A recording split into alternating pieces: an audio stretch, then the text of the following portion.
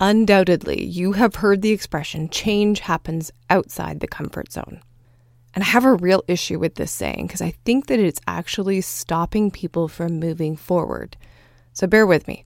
In essence, the saying itself has good intentions. It is that when we stretch and move into something that is different, that there's going to be a discomfort in doing that. Yes, I agree. But saying that you're comfortable where you are with the things that you actually want to change, I think that actually makes it harder because subconsciously your brain says, if it's going to be harder to move out than it is here, I'd rather stay here.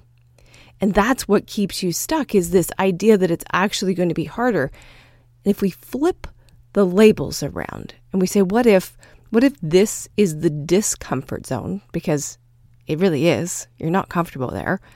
And what's out there is not discomfort, but actually excitement that you've been labeling as fear. I'm Dana Ferrant, and this is your Badass Business Mindset. If you're ready to jump into being the badass in business you were born to be, it's time to book a call and see what it's really going to take. Go to bookdana.in. bookdana.in.